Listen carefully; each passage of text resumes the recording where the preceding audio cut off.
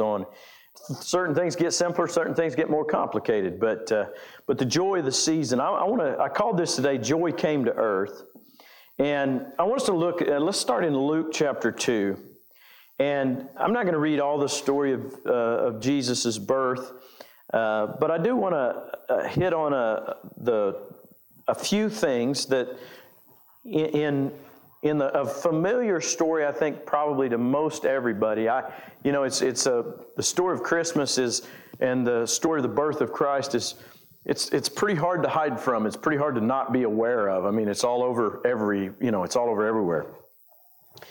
But as we read this account in Luke, there's a couple things that really stood out to me, and as you know, probably know, and sometimes we assume we're in church, or maybe we don't know who's watching or whatever. Sometimes, we have a bad habit, and I try to not do that, but we as Christians sometimes have a bad habit of just assuming. We'll say, well, the story of, and somebody may not know that story of. But Joseph and Mary being very pregnant by this time, were headed to the place. They had to go back to Bethlehem to be counted for the census. And it just so happened that God orchestrated all of this to put them in the right place at the right time through men that didn't even know they were being used by God. I think that's something that, the king and the rulers in place there weren't following God, and yet God was directing them. And I think sometimes we might forget that. But they were headed there, and there'd already been, Mary being pregnant without, and being a virgin, carrying the child of God. That in and of itself is an amazing thing. But in verse 8, it says, and I'm in Luke chapter 2, verse 8. It says, now there, and I'm in the New King James today, now there were in the same country shepherds living in the fields, keeping watch over the flocks by night. Behold, the angel of the Lord stood before them, and the glory of the Lord shone around them, and they were greatly afraid. And the angel said to them, do not be afraid, for behold, I bring you good tidings of great joy, which will be to all people. For there is born to you this day in the city of David a Savior, who is Christ the Lord. You'll find the baby as a sign to you. In verse 12 it says, you will find a babe wrapped in swaddling clothes lying in a manger. Now, I want to pause right there and pick up on a few things. He first of all addressed their fear. When the angel of the Lord showed up, this was a big deal. These guys were out, just camping out, taking care of their sheep. Cody, if you did this way, your sheep might, they'd stay in because, you just keep them all right there. No, they wouldn't see. He's got a lot of sheep, and oftentimes I'll call him. I'll say, what are you doing? I'm fixing fence. Oh, just go and get my sheep in. They're kind of unruly, but yet they follow a shepherd and they follow a voice.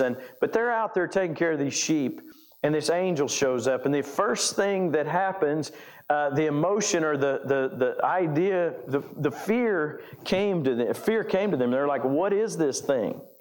And so this was a big deal. Obviously, this would be an amazing thing that would have happened. But it says in verse 13, and suddenly there was with the angel a multitude of heavenly hosts praising God and saying, glory to God in the highest, and on earth peace, goodwill towards men. So it was that when the angel had gone away from them into heaven, that the shepherds said to one another, let us now go to Bethlehem and see this thing that has come to pass, which the Lord has made known to us. Now, I read this scripture on Tuesday night as well, but something that really strikes me here is the way they responded. Here was this huge event that just took place in their lives. They didn't have access to a whole lot of things. They didn't have a whole lot of excitement happening in their life. They hung out with the sheep, and they had a few camels, and they camped out, and they fought off a wild animal that came to get their sheep. That might have been the biggest event, on a regular basis. But here the angel of the Lord shows up. The glory of the Lord shone all around them. When the presence of God or the glory of the Lord shows up in the Bible in all these instances, there's power comes with that. It's an event. And then a heavenly army, a heavenly host, The New Living Translation said the heavenly army, I believe is the way it's worded. So, I mean, here was this core of angels singing with him and declaring the glory to God in the highest, that verse 14, and on earth peace, goodwill toward men. The words that came as a result of what took place became more important than the event itself. And we'll see this because these men immediately, faith rose in their heart. I love this, the way they responded. It says, let us now go.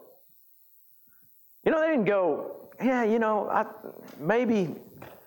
I remember certain moments in my life where God showed up so strongly that it was like, this is now. There is nothing more important. I've shared several times a moment where I was sitting maybe in the second row and we were at the Glory Barn and there was a man teaching, and I really honestly don't remember who was teaching, but I remember I was sitting maybe about where Mara is, and there was somebody on maybe either side of me. There was nobody in the front row right in front of me, and the man had an altar call for, you know, just giving your life to God. It was like, and it wasn't something that he really brought a lot of emotion to it. Well, he wasn't a screaming preacher that, you know, incited some emotion. It was that God moved on me so clear, and I had to get there to the front because he said, that's where, you know, if that's you, step up. And I couldn't go around anybody. I had to go through the chair. I mean, I moved the chairs in front of me to get to the front because I knew that was where God was. And that's kind of the thing that I saw in this. There's been other times in my life where you know, God showed up in the prayer time or maybe in a church service so strongly that everything else kind of went away. I remember another time we were in Mexico, and I was there on a missions trip with a church, and this would have been early in ministry when I was still in youth ministry.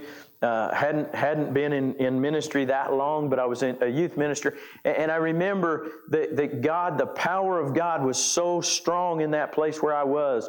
And I don't remember if we were I think it was in Manzanillo. In fact, I know it was, but we were there ministering.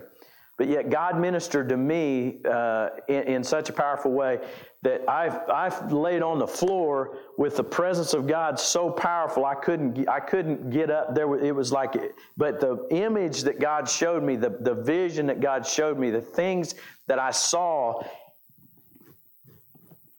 people coming to God and the things that I was doing, but more importantly, the people in the lives that were going to be touched by God through me. The things that God moved me in during that time were so powerful. In that same trip, there were times where we ministered, saw tremendous people come and set free and delivered. I could go into stories. I'd freak some of you out if I told you some of the things that we saw.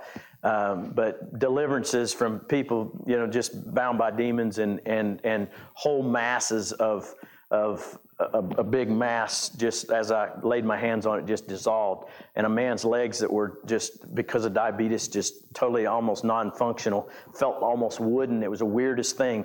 But as I prayed for him, he's set free. And it was some of the coolest things that we saw. That wasn't the only time we've seen things like that, but that was one instance or two that was so powerful. But that was the kind of thing. It was now in that mountain village there in the mountains of Manzanillo, Mexico. There was nothing but a witch doctor. And I mean, we talk about, it'll be all right, rub a little dirt on it. They literally didn't have any kind of medical assistance or help. But as God showed up, it was amazing what happened. But they had a moment similar to that. Now, some of you may have never experienced a moment like that where you've experienced God to that level. But when we make Jesus Lord, when we truly surrender our life to Jesus Christ, it's a moment much like that. It just might not be that dramatic. But when we give our life to Jesus Christ, when we hear it's because we hear the gospel, we hear the word, we hear the good news. It was proclaimed to him. Some of you may have had those moments where you said, okay, this is it. This is the new day. This is something that changed in me. And as the transformation comes, he said, we're going to go see. But notice how they saw that in verse 15, or said that. Shepherds said to one another, let us now go to Bethlehem and see this thing. Let's see if this had really happened. That's not what they said. They didn't go, hey, you know what? That'd be cool. Let's go check this out. Let's go. No, they said, let's go see this thing that has happened. Now, the only way that they could have had that confidence was that they took the word that said, this is yours. See, when we take God at His word like that, first of all, I think we have to be receptive to God speaking. I think a lot of times we're running from God instead of running to God, or we're resisting God, or we don't want to truly hear. But when we finally get to a place that we say, you know what, God, I'm going to receive you. When we receive communion, and when I talked about that, where forgiveness is concerned, when we receive communion, we're remembering what Jesus did. And the world that we live in, there's a whole lot of challenges to the Bible. I mean, not you, you're here. Most of you pretty much at least believe that, most of this at least, or some of it at least. There's people in this world that don't believe any of it. There's people in the world that have totally rejected it. But when the truth of God's Word comes into our life, it's like that shining light that can't be resisted any longer. See, God loves you. He died for you. When we take those communion elements, we're taking that as a remembrance of a body of a man who chose, God becoming flesh. That man, Jesus, chose. He felt every pain. He felt every hurt. He took every shame. He was humiliated, beaten, when he didn't have to be.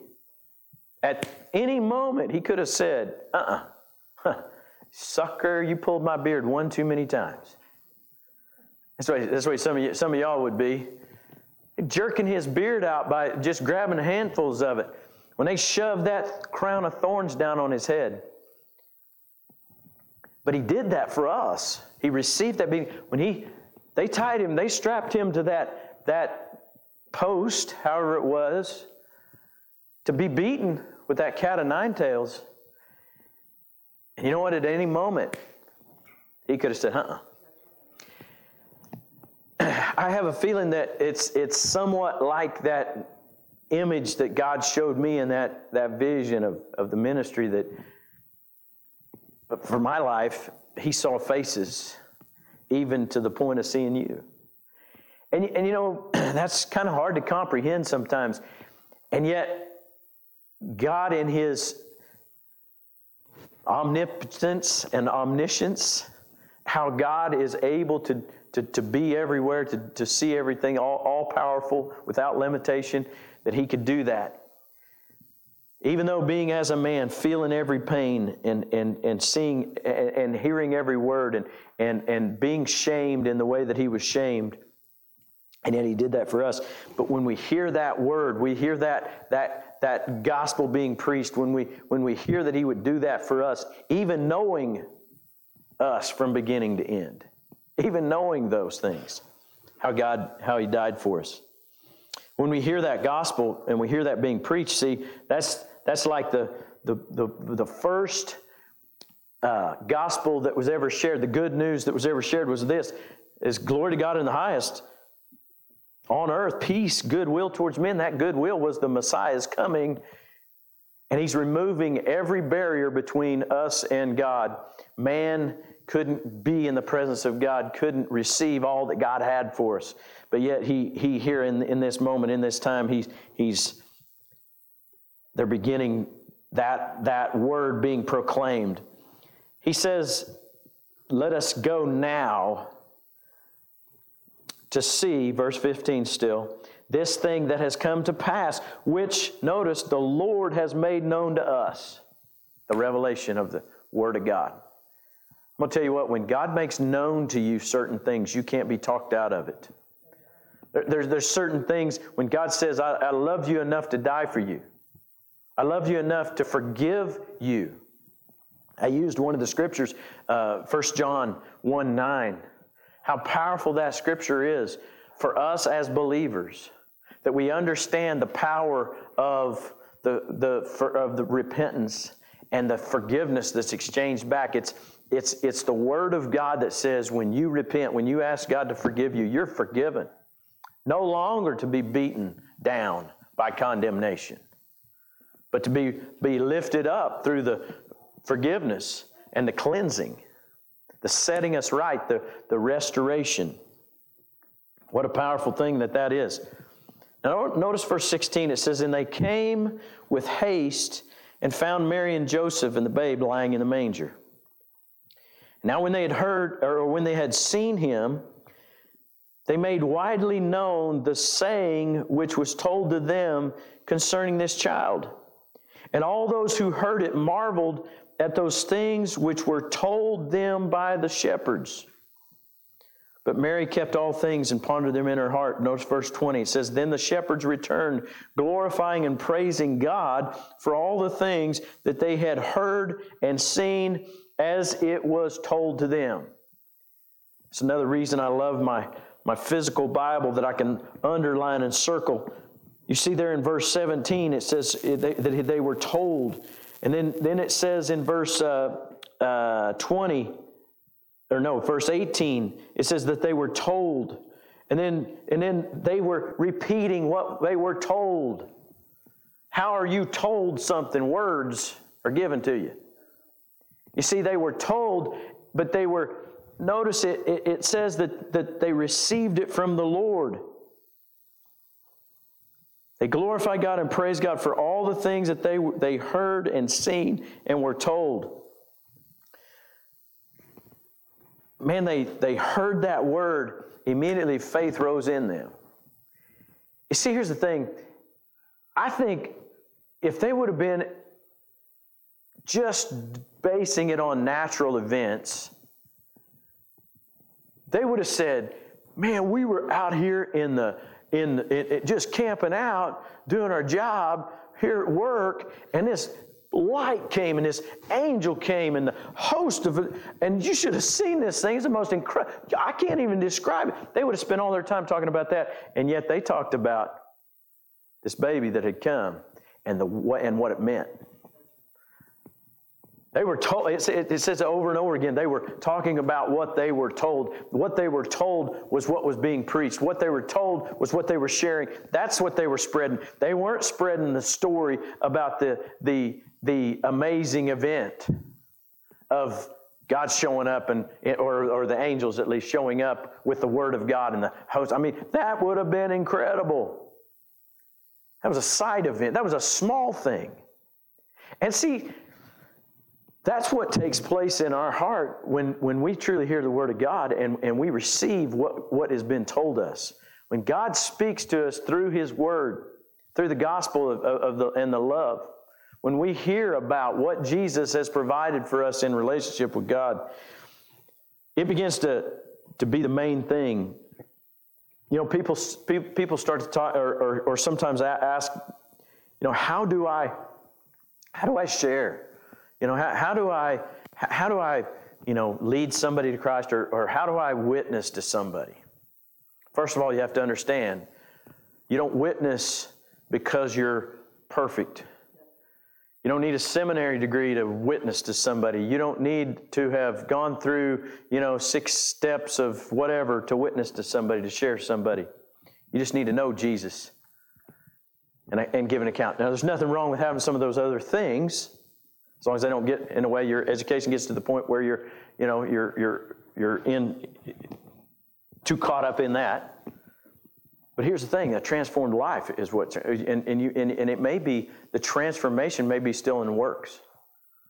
Last I checked, most of you weren't perfect. In fact, I'm trying to figure out. No, we're not perfect. But here's the thing. We were transformed, first of all, in our spirit man. Our spirit man, born again, that's what that means, being born again.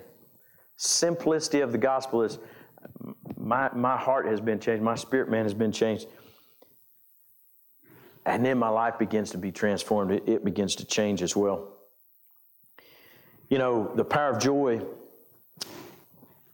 is something that also was related in this story.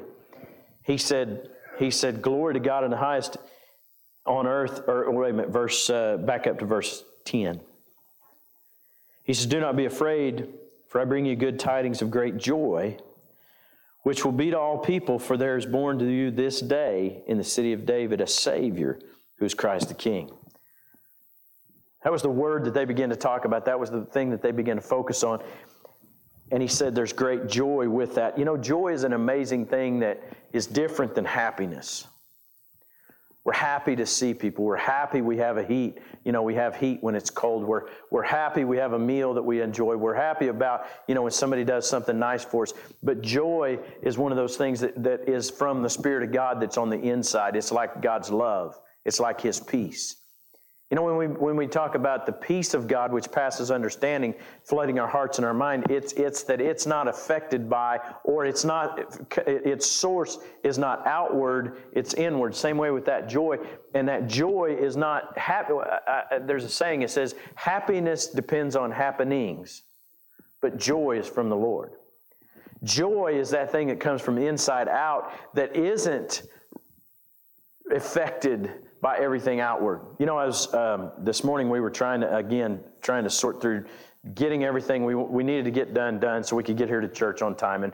And my wonderful wife was ready early this morning, but I had borrowed a pickup that I needed to deliver back, and I wanted to do it before church because, you know, Kenzie's wanting to hunt this afternoon, and so, you know, I didn't really have time. I was really planning to make sure that I got church done so that I could get my nap before I went hunting. Seriously important thing, you know, for that nap in the Sunday afternoon. But you know what? Here's the thing. I lost my joy for a little bit. I told Sue, I said, I'm preaching on joy and I'm losing my joy. Yeah. But you know, here's the thing. It didn't leave long. I really never lost my joy, but my happiness was gone because the happenings of the morning were going to make us late for church. But you know what? God worked it out to where it all worked out, and I was still here. We were still here even before 10, or a little bit earlier than I usually get here.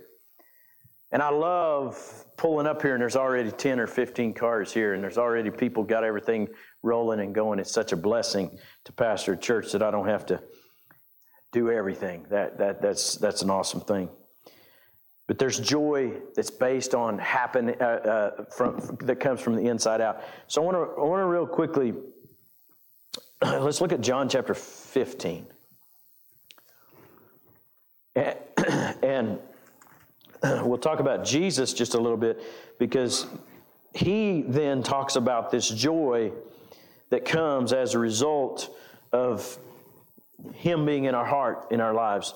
Jesus, again, this John 14, 15, and 16 were chapters on the discussion or the conversation that Jesus was having with his disciples right before he went to the cross. It applies to all of us. It comes into our life. But in John chapter 15, verse 11, it says, "These things I have spoken to you, that my joy may remain in you, and that your joy may be full." Isn't it interesting? How he says, my joy remain in you, but your joy may be full. Verse 12 says, "This is my commandment, that you love one another as I have loved you. A greater love hath no man than this, that he lay down his life for his friends." He's preparing them for him going to the cross. Now notice he talked about that joy, and then he begins to talk about love, and it's not just a brotherly or friend love, it's the love of God and the transformation that's going to happen because of that love and that willingness to go to that cross. In verse 14, chapter 14, right across the page, at least in my Bible, John chapter 14, He's talked about joy. He's talked about love. He's also talking about, verse 25, these things I've spoken to you, that while being present with you, but the Helper, the Holy Spirit, who is from the Father, whom the Father will send in my name, he will teach you all things and bring to remembrance all the things that I've said to you. And then he says something very important here in verse 27 as well. He says, peace I leave with you, my peace I give to you. Not as the world gives do I give to you. Let not your hearts be troubled, neither let it be afraid. You know, here again, it's an example of the fruit of the Spirit, which we're not going to talk all about, but that the whole thing of Advent is we talk about peace, and we talk about hope, and we talk about love, and we talk about joy, and we talk about some of these fruits of the Spirit that are in operation in and through us and provided because of what Jesus has done. He says, I want you to have my joy, it to be in you. I want you to have my peace, that it be in you. I want you to walk in the love of God as well. John chapter 16. We'll look at this, and he says this again. Obviously, it's pretty important because he just keeps bringing this out. He says, therefore, you now have sorrow, but I will see you again, and your heart will rejoice, and your joy no one will take from you. And in that day you will ask me nothing. Most assuredly I say to you that whatever you ask the Father in my name, he will give it to you. Until now you have asked nothing in my name, but ask and you will receive, that your joy may be full. Again, the joy being something that comes from the inside out, but it affects every area of our life. You know, during the Christmas holiday season or in the busyness of life, there's a lot of things that can steal your joy if it's conditioned by the outside. But choose to say, okay, God, I'm going to rely on the Helper, the Holy Spirit, whose fruit is on the inside of me, because if I made Jesus Lord, he's there. So that means, God, I have a love that's beyond conditional. I have a joy that's not regulated by things around me. I have a peace that passes understanding. Even when there's all kinds of chaos, I have peace. And then I can have, all of that comes as a result of my hope in my faith that I put in Christ Jesus. And amazing how that all ties together. Let's look at one more verse, Romans chapter 15. I begin to look at these verses on joy. It's pretty interesting how oftentimes love, joy, peace are all tied together real closely when Jesus is talking. And here the Apostle Paul in Romans chapter 15, verse 13, he says, now may the God of hope fill you with all joy and peace in believing, that you may abound in hope by the power of the Holy Spirit. You know, he wraps it all up right there and brings it all together. Because of what came in Christ Jesus was that hope for mankind. A lot of times in this world, people are putting hope in a lot of different things.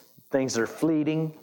You know, you put your hope in the stock market, it ain't worked out real good. You put your hope in politics, yeah. Put your hope in a lot of things that can falter, change, or diminish. We put our confidence and our hope in Christ Jesus, we got something that won't falter. He says, the God of hope fill you with all joy and peace in believing. You know, when we put our faith in Jesus Christ, it's more than just salvation. Salvation's great. That's what we want eternally. I mean, we want to know that when we die, we're right with God. But it's amazing that he also then comes into our regular everyday life with a joy that can't be stolen by a terrible driver, you know, like road, you know, driving by, you know, somebody getting in your way, in other words, slowing you down. Somebody, it can't be by you know, your wife not going on and doing what, you know, you ask her to, or your husband. It can't be for a moment. It's wrapped up in I've got something on the inside. You have an ability to love even when people don't love you. The example of Jesus loving those men that were beating him because he saw you and I. What a blessing. And the peace that comes from having that knowing that we're forgiven. Let's stand, if you would, and as we get ready to close this service today, I just pray that you tap into that hope that's in Christ Jesus. Receive the love of what He gave to us, and then we can walk in the joy of the Lord. Let's pray together. Father, we just come before you today, and Lord, we just thank you and we praise you that in this time, in this busy season, that, Lord, we don't forget where our source of strength and hope and love and joy and all of the fruits of the Spirit come from you.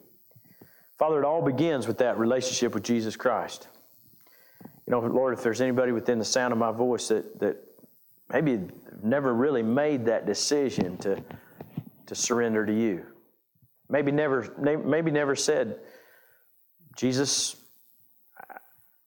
I want you to be my Lord. I want you to be my Savior. The Bible's very clear. If we confess our sins, He's faithful and just to forgive us. That's for those that are already born again. But for us, or for anyone, I should say, that hasn't made that decision, the Bible says that if we confess Him as Lord, we don't have to confess all our sins. He already knows those, but we have to confess Him as Lord.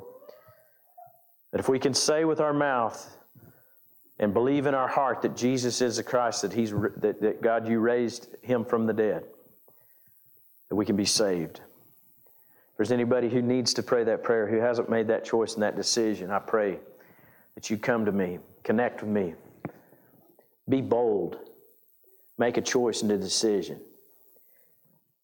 Father God, I thank you and I praise you for the life-changing power of God in the gospel, in the word, that going forth today. We praise you for these things in Jesus' name. Amen and amen. I don't always make that offer, but I'm going to be around afterwards. Catch me and let's pray.